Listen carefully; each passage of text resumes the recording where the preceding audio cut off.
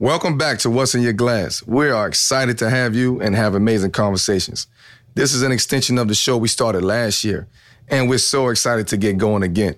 We have some great guests lined up, and we know you'll enjoy, starting today with filmmaker Shaka King. So sit back and enjoy the show.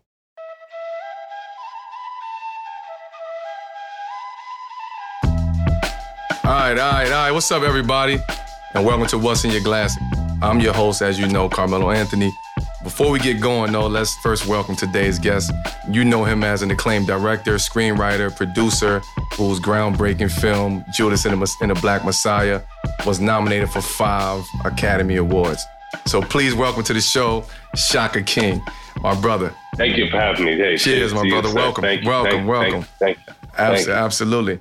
What you drinking on over there, man? That's what I want to know. What's in your glass? All right. So I never had this before. My boy Damian Reed, shout out my man Damian Reed, put me onto this.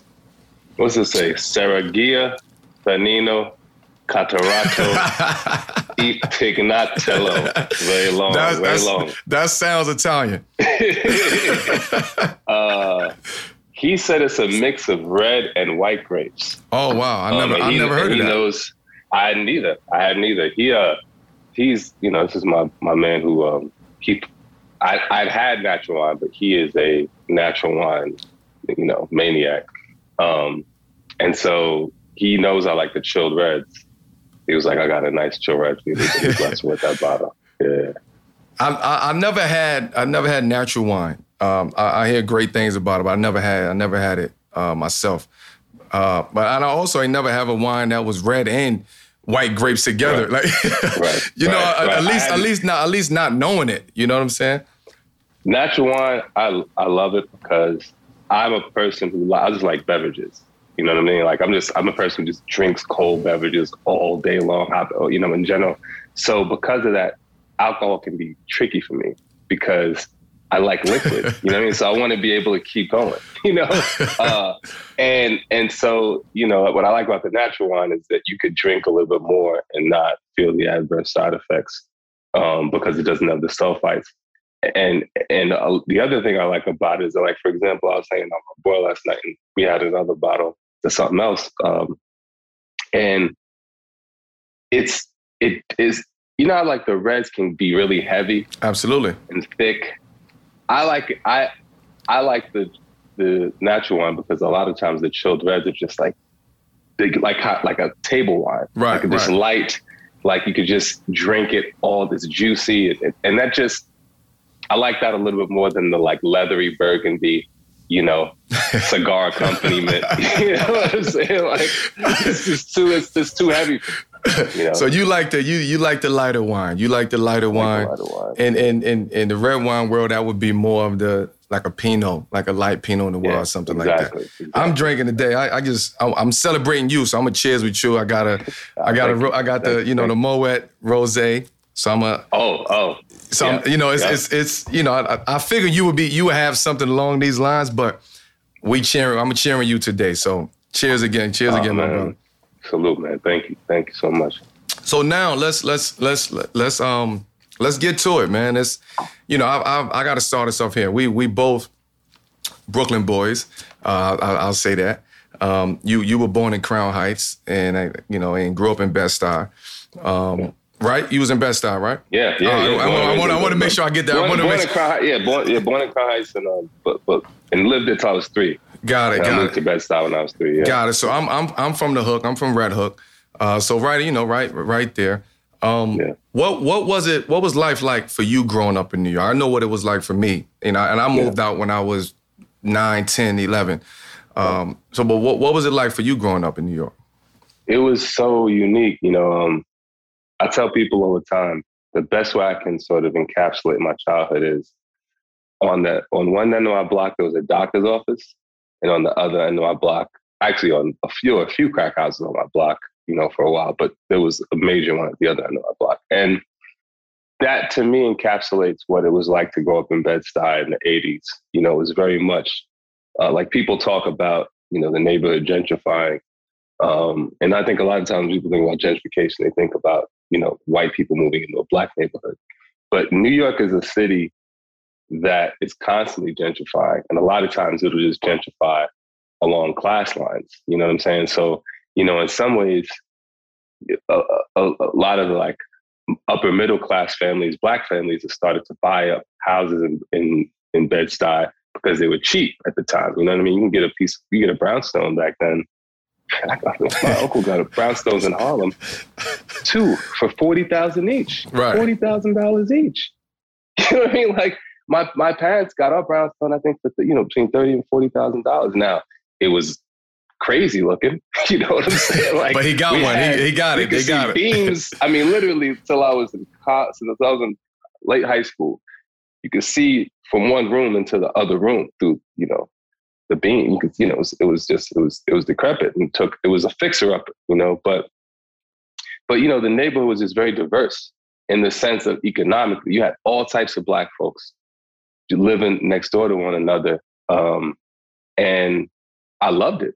You know what I mean? Like, we didn't have my parents were public school teachers, so they weren't rich, right? But I was the only one, so they had enough, and I just feel like I had, it's a very unique, artistic in a lot of ways experience, growing up in Brooklyn in the 80s. How about yourself? Red Hook was different. And I remember. I'll tell you what, for what I remember, Red Hook was different growing up, in late 80s, early 90s, like the projects was on fire. That, just Red Hook was on fire. But again, I didn't know it. It was a part of my environment. It was a part of who I was. So I was in it. So I didn't really feel affected by it because we all was going through the same thing. You know what I'm saying? So we always had each other to lean on. If we needed rice, if we needed sugar, we needed bread, we used to go knock on on our neighbor's door next door. We all had the same issues at the end of the day. So we supported one another. We helped one another. We held each other down. But we had a community. We had a community. But on the outside now looking at it, it's like, yo, how the hell did we survived that? You know what I'm saying? And it's crazy because I remember hearing about Red Hook. Red Hook was one of those places when I was a kid. It was like Red Hook, Brownsville, Bushwick during that time. Yes. I remember I moved to Bushwick when I was 24 years old, and I lived there for like 14 years.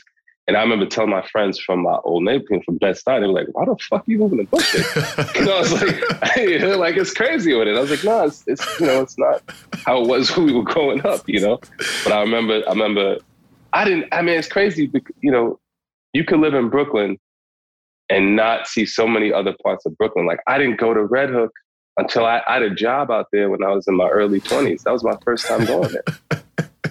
Well, I know a lot of people now to this day that still won't go to Red Hook. So that's a whole nother. And Red Hook is changing. Is totally changing right now. You understand? But I know people to this day that won't go to Red Hook. But I just love hearing, kind of talking about like old places in New York. You know what I'm saying? It's so much rich history. It's just so many people that we can talk about, so many areas that we can talk about. I love New York so much, man. You know how it is, like the old, it's just, and I think everybody who grows up in New York romanticizes the time that they were there, of their youth when they were there. Like, my New York is very different than, my mother's New York. Oh, you know facts. What I mean? Facts. And it'll be very different, knock on wood, I have kids someday, and my kids, are raised in New York. It'll be very different from their New York, But I do feel like there are those common threads, even though I feel like also the accents, we're losing the accents, Like, there's certain tonalities. Like, my mother, there are times when my mother says something and she sounds like, like a Jewish woman from Queens, you know what I mean? Just because, like, that's that accent that Black people had. And, like, you meet Black people from New York, you're like, wait, how do you sound like that? And those accents they're dying. You know what I mean? Like, you're not going to hear that the Brooklyn accent. That's just going to be gone in like 20 years. I agree with that. All those people are going to be dead. Yeah. If you had to, because you mentioned Brownsville, you mentioned Bushwick, you mentioned these places.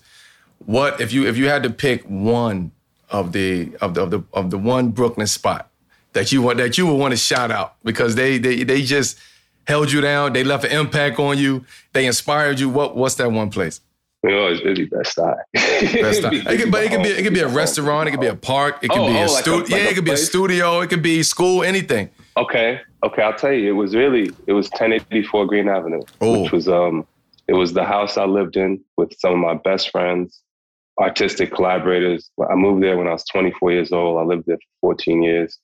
It was my best friend from high school. His parents owned the building, Mr. and Mrs. Cherry. And, I'd known them since I was a child. I moved there and I just, I had a lot of just like very formative experiences there, artistically, personally. The deepest belly laughs I've ever had in my life were in my man's basement, my man Cav's basement. Shout out to Cav. And just that house, my first movie, that was essentially our production office. My costume designer, Charlize, my roommate, she was making the clothes and keeping the clothes in our apartment. My editor lived upstairs from me. Cav and his sister were doing background voice work on the movie. I mean, that place to this day, like we always, and it wasn't just the people who lived in that building. We had these like speakeasies, because Cav is an MC. And we would have these just like parties and concerts in the house. You know what I mean? Oh, so you had a whole production company in the house before you even knew it. It was really like it was truly an artistic community. That's the best way I can describe it. I mean, to this day, people who pass through those walls, through those halls, like they talk about just the effect that place had on all of us. Indeed. What was your relationship with sports or with the game of basketball growing up? It was so you want to know something funny? I thought I was convinced I was going to the NBA. Convinced till I was 16 years old and I saw hoop dreams and I was like, no, I'm not going to NBA. I was like, yo, they're way nicer than me. and they didn't make the NBA. So I'm definitely not making. Let me start taking school seriously. I was not taking school seriously. I didn't take anything seriously except basketball. I mean, we were insane about it. Taking. I mean, you would play anywhere with anything. Get the garbage. Take the garbage. Put it on the gate. Get those like mini balls you get at Great Adventure. Indeed. Now, we're like 7 years old, 8 years old, dunking on you. I'm dunking on you. You know what I mean? Get the wire hanger. Put the wire hanger on the wire hanger with the sock ball over there. You know what I mean? Like, and then sometimes you get, you find a spot with the triangular door hinge. It's over after that. It's over after that. Play with everything. You play with everything, man. It was everything. It's still, I mean, to this day, like I just love the game, man. So even though the Nets came from Jersey, right? Now they're Brooklyn's team. Mm-hmm. Knicks or Nets? Because Brooklyn, I'm gonna tell you, because Brooklyn didn't have the Nets back then. So when the Nets came to Brooklyn at first, because they destabilized the area so much in building the stadium, I couldn't fuck with them. Oh, I was like, my friend's bar was there and it's closed now. I couldn't fuck with him. But then after Dolan let Oakley out in cuffs, you can't fuck with them either. All right. Done right. For life. For life. Like I have no problem with the players on that team at all. I mean, I was really happy to see them have the kind of season they had this year. But I hate that team because of what they did to Charles Oakley. I mean, truth be told, like I had a problem with them not retiring John Starks number. And I love Steph. But it was like, yo, this dude embodied just like, I just feel like as an organization, they have, and James Dolan specifically has no respect for the players on that play for his organization. Fucking Patrick Ewing, you got Patrick Ewing getting carded. What is going on? Right now? You know what I mean? So I became a Nets fan. But once that shit happened to Oak, I became a Nets fan. Especially once Oak started showing up to Nets games, I was like, all right, I'm a Nets fan. And it's crazy because I ended up getting season tickets right before they got KD and Kyrie. like maybe like a month before, because I knew that I was like, they're gonna get somebody. And, you know, for the first time I can actually afford these, let me just try and get something. And worst come to worst, like if I can't make a game, I could probably sell it. And then, you know, it was like hitting the lottery. Yeah, yeah, inside trading. That's how it feels. That's how it felt.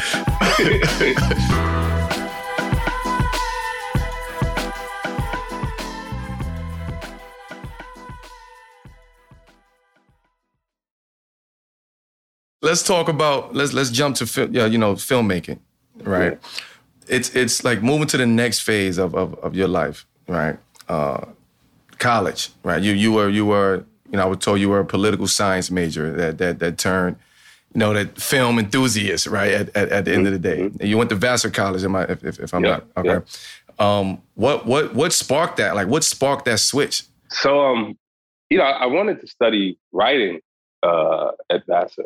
Actually, in high school, like I said, I wasn't a good student, and I remember my junior year, I took this creative writing course with this teacher named Mr. Eric.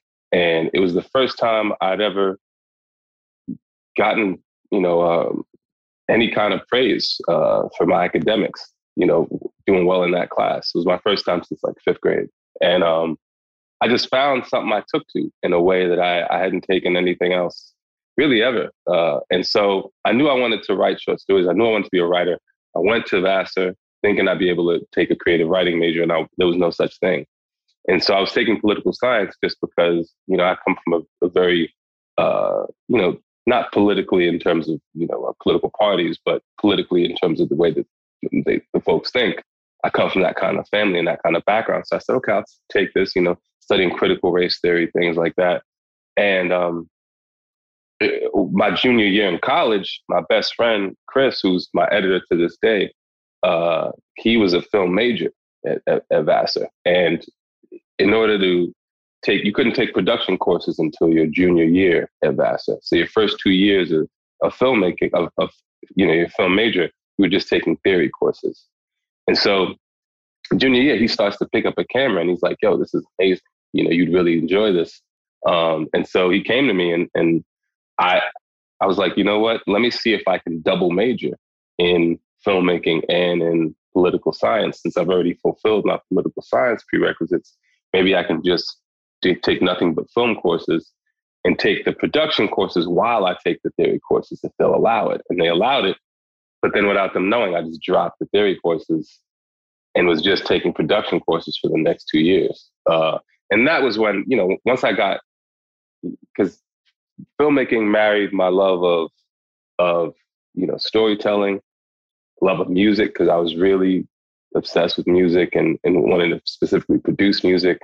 And so even though this wasn't quite music production, it was an opportunity to marry visuals with sound, which was something that, I never felt like I'm not Jimi Hendrix in the sense I can see music and see colors, but music was always a very visual thing for me. And so the opportunity to do that as well, it was just all these things that I didn't think of myself as having a visual sense back then. But I actually could think in pictures. I think so. I had enough of an innate ability to build upon that. Right. Was that like was that a transformative experience or for you, or you just like, and you've been hooked ever since, or did it grow on you like throughout your time? I think it was, I just took to it. I know I could tell I took to it because I would always be the last person in the edit room. You know what I mean? Like from even when I was at Vassar, like I would look up, at like 5 a.m. and it'd be me and maybe like one other person. So for a while, I made around the same time, I made beats as well.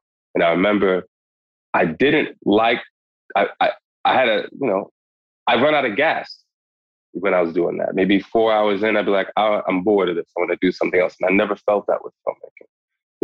To this day, I can edit a piece of material until, my eyes are closing. I just love, I get obsessive about it. So when you say, not to cut you off, when you say you ran out of gas, like you just hit roadblocks, like you just couldn't, you couldn't follow through with on the creative side. Like what's that like? What's that like when you say you ran out of gas? It actually was disappointing because I just realized that as much as I love this thing, I'm a listener. I'm not a creator of music.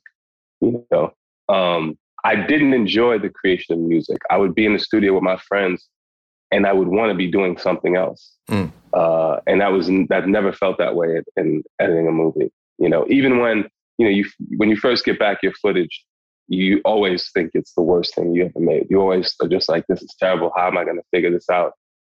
And that never goes away. Right. But as soon as you go through all of that, I'm like, okay, let's get to work immediately. And I will be there until I can make sense of this thing that we shot. I never felt that way with music.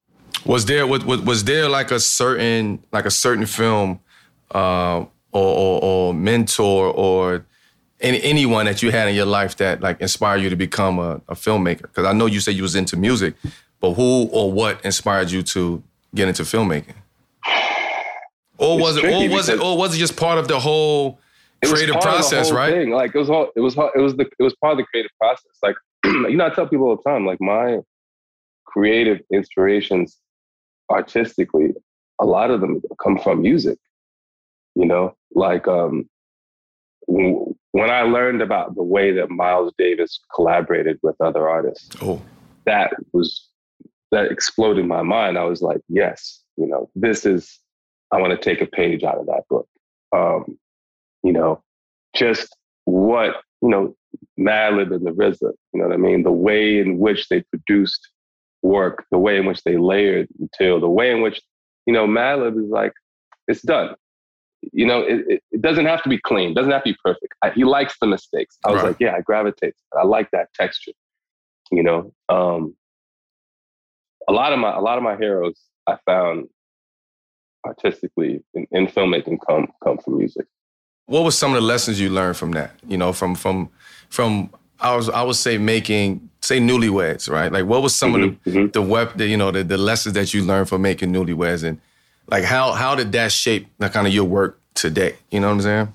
I think one was just really being open, because that was a film that so much, especially in the latter half of the film, changed and was developed on the fly. One of my favorite scenes is this moment where my friend, rest in peace, Paul Corzine, is lighting his chest hair on fire, and he's everybody's high in this basement, and Lyle he's never gotten high. He's never gotten high with white people before. He's never gotten high, in like a Long Island basement. And so it's very much like, this is a different experience for me. You know what I mean?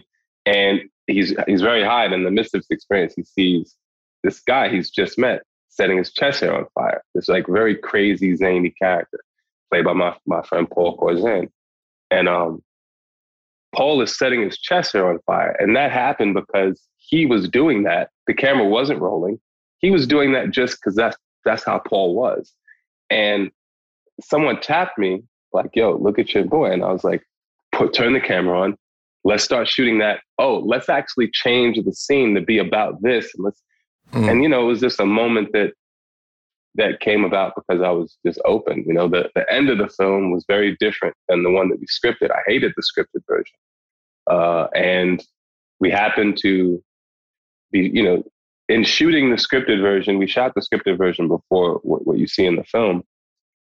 And there was a shot it's the last shot of the film where you see Lyle and Nina, because in the scripted version, they were supposed to end up together. And in the movie, they don't, which I like a lot more. And in the last shot of the movie, you see them in this cab, and you see the reflections of the trees on the window, on the car window. And the reflections are obscuring their faces. You can't really see who's inside. You've seen Lyle enter the car alone, but you haven't seen who's inside the car with him. And I remember seeing that shot, and as the reflections died down, you reveal Lyle and in the car with Nina, and this leaf falls. And I just remember saying, wow, that looks like a dream. And in realizing and looking at that footage, it looks like a dream. I said, you know what? It should be treated as a dream. He shouldn't end up with her at the end. So let's go back and change that and, have a more satisfying ending. And so just being open was a big thing I got from. Well, that was the inspiration that was the Mad Lib, inspiration right there too, right? Just going and being able to make that adjustment on the fly and being able to adapt, like you said, you didn't like that part of the script. So when you seen something, it just clicked. Yeah. And that, that's when you creative like that in whatever genre, you got to be able to go off the fly like that. You have to be able to adapt to any situation, to your surroundings, because a lot of times that's what make the project, or that's what gets you over the hump, when you just able to. I know I can't go straight. I'm gonna go left to get back on this road right here though. Yeah. We gonna make it work. What would be like out of the lessons learned? What would be your message to like your younger self? In filming Newlyweds, like what's that message? Yeah. Like what you know now, knowing what you know now, what would be your message to your younger self? It would be two big things. I think one would be just about patience, and that there is the destination is the journey in art making, in the making of art. It really probably in most things in life, with Newlyweds, I had very set plans of, okay, I do this, and then this happens, and then this, in terms of my career. Right. This will happen. Okay, I'll hit this mark, and then this will happen for me. Hit this mark, and this will happen for me. By the way, you don't control what happens for you. You know what I'm saying? Like, you don't have no control over that. All you can control is what you do, And so, I think one thing would just be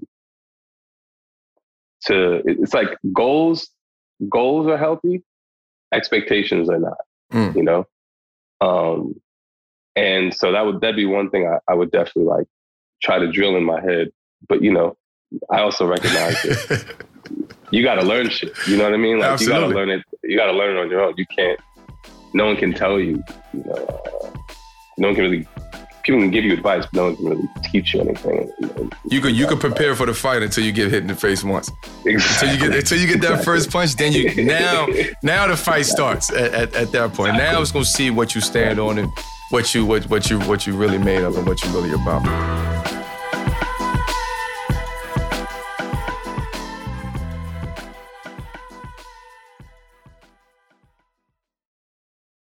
Let's switch it over to, Judas in the Black Messiah, which is one of my favorite movies. I think what you did with that is it's a masterpiece. I think that story was timely. I think the message was needed, and I think people really needed to see, that story in that light at that time. And you couldn't have did a better job with that story. So I'll cheers to you on for that one for sure. But because it's truly a masterpiece and was, it was nominated for 5 Academy Awards or something like that.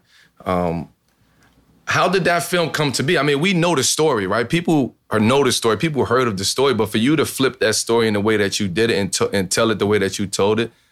How did it come about? So I was making I made a pilot presentation for Killer Mike, this FX show. It was my first professional job. And it ended up not happening. But on that shoot, I met the Lucas brothers. We became friends. And one day we're hanging out and they said, we have this idea for a movie we want you to co-write with us and direct. And they asked me if I was familiar with Fred Hampton, and I was. And then they asked me if I was familiar with William O'Neill. And I was not. I'd never heard of him. And so they told me, they didn't know the history and really no one knew. And I didn't find this out until I actually met with Chairman Fred Hampton Jr. But what they'd heard and what people had been, saying for years was that William O'Neill was Fred Hampton's bodyguard.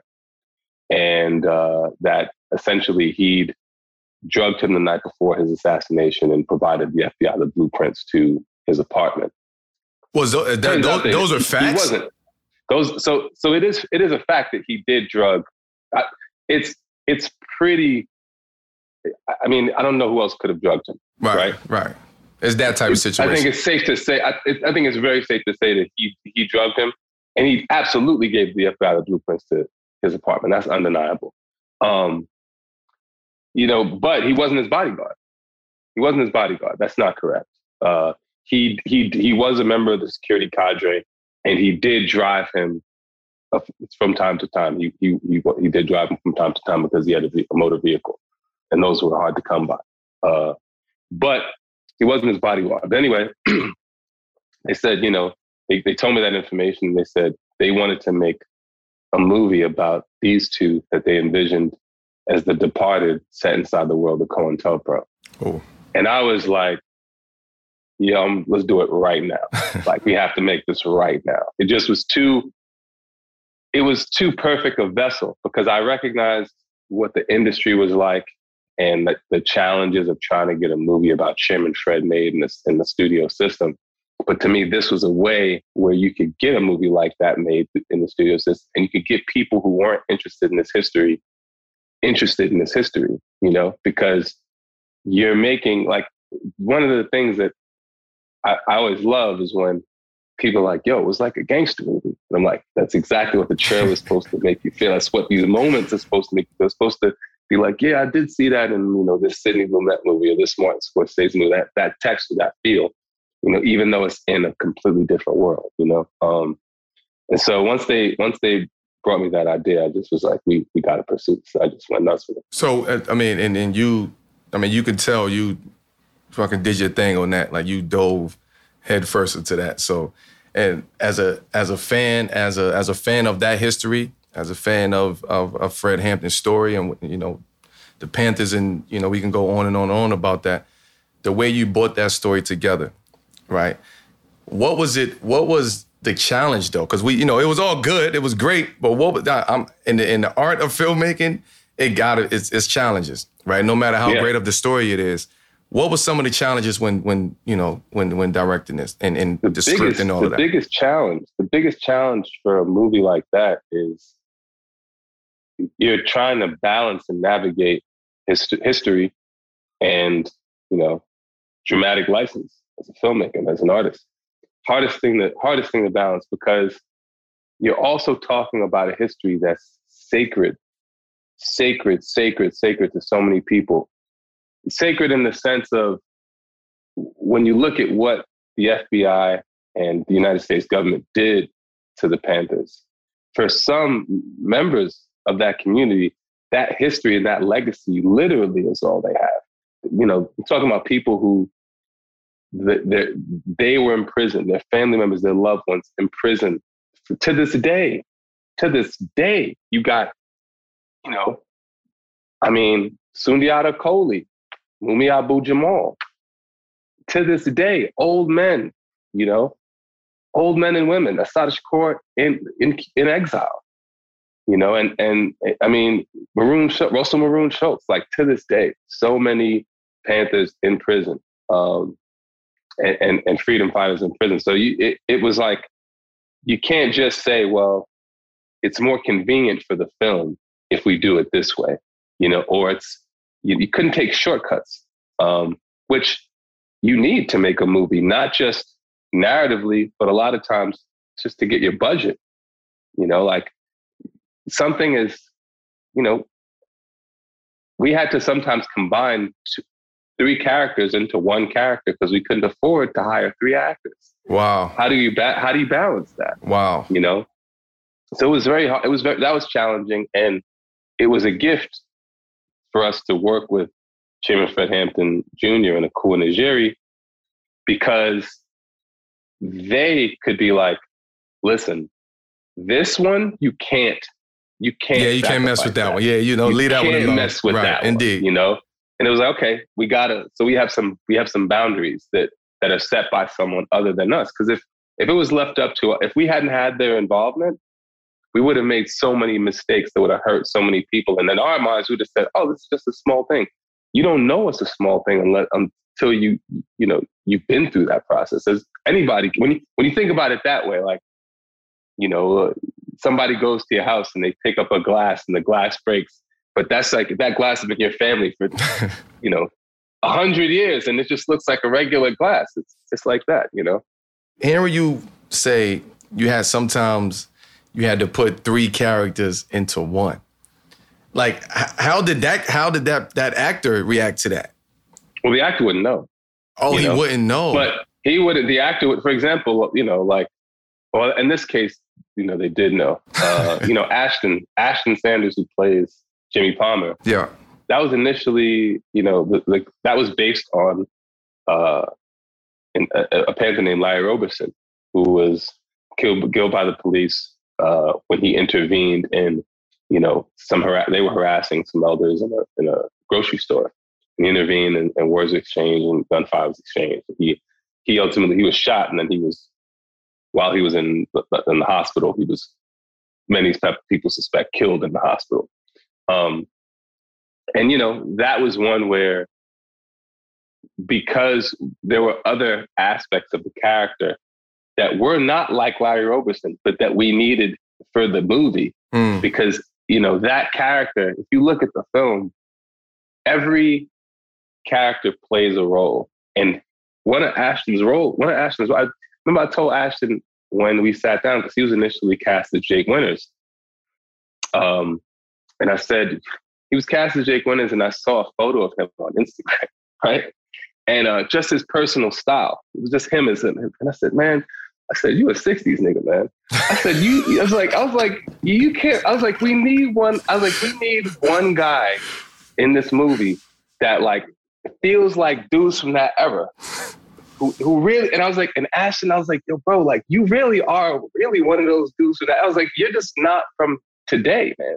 And I was like, so we need a guy that looks like that, and a guy that he doesn't say a word. He has like very few lines in the movie, but the way that he carries himself physically, when you put those clothes on him, the way that he smokes a cigarette, it immediately evokes in your mind, yes, 1960s, 1970s. I've seen this guy, you know, and he was really a big part. His character was really a big part of setting the time and place. But Larry Roberson wasn't that kind of guy. You know what I mean? Larry Roberson he didn't drink. You know, I don't think Larry Roberson smoked. He wasn't that kind of guy. So it was like, okay, we can't portray Larry Roberson in that light. We also need we need to show that the Panthers, you know, would intervene if regular citizens were being harassed, and they would face the wrath of that decision, you know? So how do we juggle these two things? And I remember it was something that we spoke about with Jimmy Fredden Jr., because he was the one who was like, yo, Larry Roberson didn't drink, Larry Roberson didn't smoke. That can't be Larry Roberson. And I was like, okay, well, what if we change the name to Jimmy Palmer? You know, is that something that you think would be permissible? And he was like, it's not my fate. He's like, it's not my, I don't love it. But in negotiating, I will allow that to happen, you know?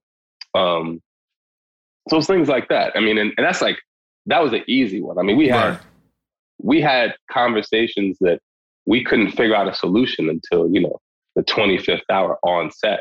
And it was just like, you know, I hope we figure it out, because no one's satisfied. The family's not satisfied. We're not satisfied with, you know, doing things the way they'd like. How do we find that common ground? I don't think I'll ever experience anything that difficult in making a movie again. So what was the family satisfied? With the film, ultimately, yes. Very happy with the film. Very happy with what it's done, cheering for Hampton's legacy and the Panthers' legacy. Just everyone played their part. Every single person played their part. And you needed that. You needed everybody to play their role.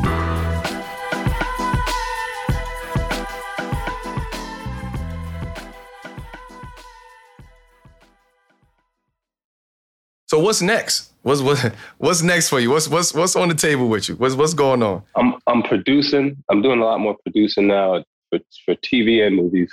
I just it's going to be announced, but I got a first look deal somewhere in TV. So I'm doing some producing there, and then myself, Ryan, Charles, and Rel are teaming up to do a movie, make a movie. Hopefully, shooting in fall of next year. I hope.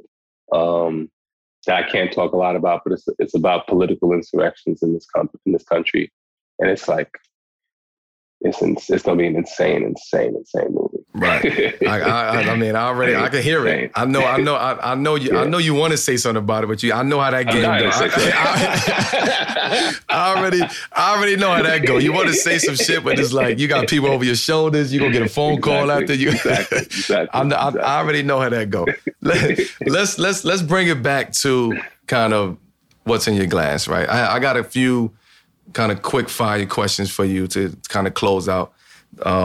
You know, the people and I always like have to know, you know, what's in your glass for like special occasions or some occasions. So we're gonna do some quick fires. Yeah.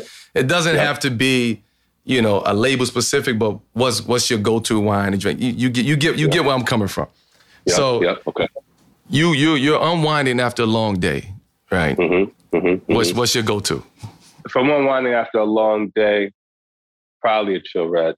I'm probably gonna go with a chilled natural red, juicy, fruity, with carbonic maceration, so it's got like a little bit of bubbles to it. Yeah. So you might want to go to champagne, man.